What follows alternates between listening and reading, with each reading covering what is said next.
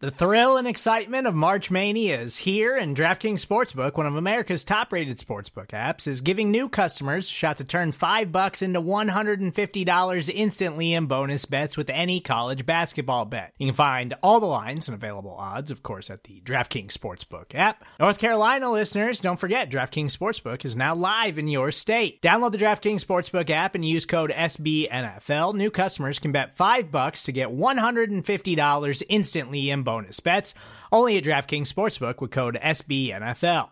The crown is yours. Gambling problem? Call 1-800-GAMBLER, or in West Virginia, visit www.1800gambler.net. In New York, call 877-8-HOPE-NY or text HOPE-NY. In Connecticut, help is available for problem gambling. Call 888-789-7777 or visit ccpg.org. Please play responsibly on behalf of Boot Hill Casino and Resort. 21 plus, age varies by jurisdiction. Void in Ontario. Bonus bets expire 168 hours after issuance. See dkng.com/bball for eligibility, deposit restrictions, terms, and responsible gaming resources.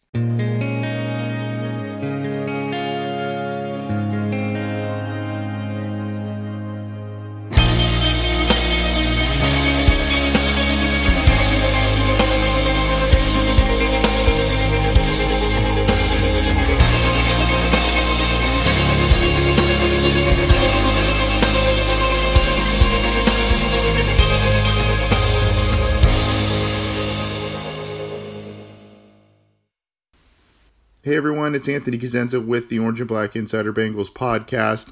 Enjoy this set of interviews recently done by our co-host John Sheeran.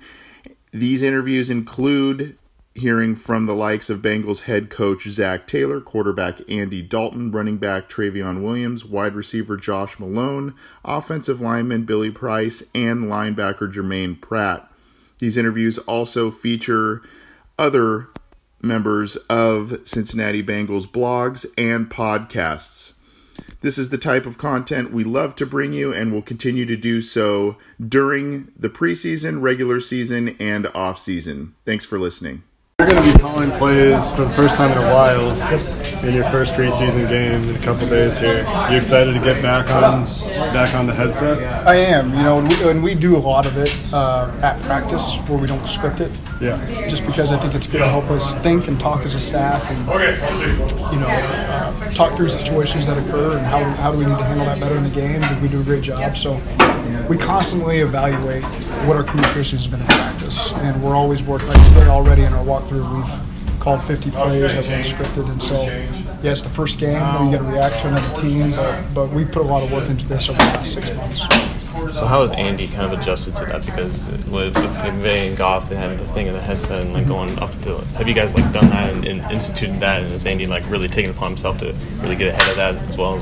Sometimes Andy would prefer that you just, hey, we're in a walkthrough, just talk to me face to face. But we're pretty adamant that he wears the helmet and that we always talk the way that we're going to talk in the game.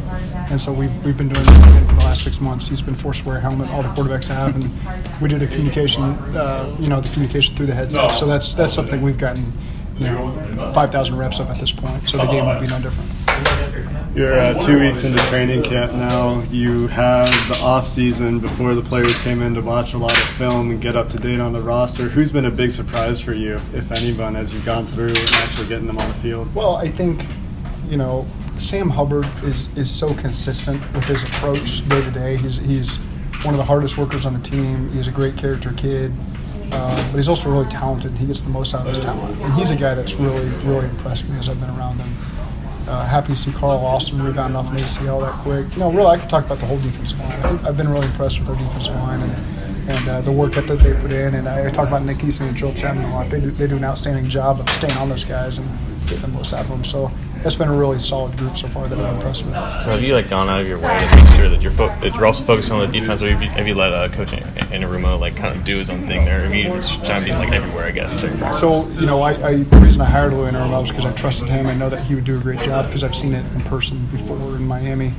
And that hasn't changed one bit. But at the same time, it's important that I share things that we struggle with offensively, that he has done, so he's aware of that, and some things that I think would help the defense. And he does the same thing for our offense. Hey, y'all did this, and it really gave us problems. And so it's something you need to be aware of that other teams may struggle with. So that communication between he and I because we've worked together for 4 years ago, has really been strong. And same thing goes with Darren Simmons. Darren's a great guy. He's a great communicator. He's been here a long time. Been a great special teams coordinator for many years. And so the communication between all of us has been really good. So maybe talk about like just the undrafted receivers who've gotten opportunities to play more snaps. What have you been most impressed about with like Damian Willis or Stanley Morgan, or just the guys who've got more reps because of injuries? They've probably gotten more reps than any undrafted guys in the league. Just because of the injuries we've had, and they've been forced to step up. Really impressed. Probably the best group of undrafted receivers I've ever been around in my years in the NFL, and so those guys have really stepped up. They make mistakes, but the mistakes aren't lazy mistakes where they're not paying attention. It's just because maybe they got overloaded in that moment or they crossed it up with something. And we can live with that in training camp. If a guy has shown great effort in the meetings, you can tell that he's got great character and he wants to be really good. Just occasionally his head explodes a little bit and he makes an error. That's we're going to live with that. Don't make the same mistake twice. Been really impressed with Ventel Bryant, Damian Willis, and Stanley Morgan Jr. Those three guys have been really impressive. The NFL is moving to a more 11 personnel. Is something that you're maybe going to increase a little bit here in Cincinnati. They were the second most in 11 personnel last year already. When are we going to start seeing official depth charts for defenses be in the nickel? You think that's something that's ever going to happen? I don't know that they're too worried about what the depth chart looks like. They know that at the first snap of the game, that nickel's going to walk out on the field and the backer's coming off. So, I don't think that they stress too much about that. That's Emily might make that decision for us at some point, but right now, I don't think two guys are too much worried about that. Along those lines, I talked to Andy a little bit about this earlier. It sounds like there's going to be a bit more of a trend this year where teams are going to just keep nickel out there against 12 personnel. Is that something you're excited about? Is that going to make things maybe easier for you as the defenses try to adapt? Yeah, it's all about how they look at your tight ends that you're putting on the field. So it's not just only you can make a blanket statement that it's 12 personnel. It's, do they call it 12F, 12 fast? Or are they calling Tyler Eifert a receiver? Are they calling Trey Burton a receiver? So you just have to look at how that team may view you and what tight end grouping you put on the field. And you got to have a plan for, are they going to play base or are they going to play nickel? So when you brought like your own version of the McVay offense over to here, did you have a conversation with Andy about what are you comfortable with with going in, and was it like kind of like a marriage of both philosophies kind of in one, or is it more of you and just like we're going to do this, we're going to do it my way? The coaching staff made the decision on what our offense needs to look like. We installed that offense, and then as we taught it to the players, there's an open dialogue constantly with Andy, especially at this portion of training camp. When the offense is in, we've gotten a ton of reps. Andy, what are we missing that you really feel comfortable with that fits what we do? Is there anything that you're uncomfortable with that we need more reps of? We want to continue to look at it and need more reps of. And he's a very clear communicator. He's very honest, and he's not over the top demanding to where, there's any friction there. It's an easy dialogue between all of us, Alex Van Pelt, Brian Callahan, myself, and Andy. And so that's been an easy transition for all of us. Have you seen any improvements in him, or not improvements, but adjustments to having an offensive coach for the first time in his career? I think that he's had some really good offensive coordinators. I've known a lot of the guys that have coached him, and so I know that he's well coached, and he's been in some really successful systems in the past. So I don't know that I see too much of a difference in the way that he's going to play. I think that he's been allowed to be aggressive in the past and do things that he sees, and it would just be more of the same in that regard. What are your goals for just week one of the preseason, just with these guys out there? Yeah, just to see guys play with the technique that they've been playing with in practice. You get under the lights, you're on the road, you're on TV, there's another opponent out there. We want guys to attack and play with discipline and play with the techniques that they've been doing in training camp and not abort those things just because you're in a different environment.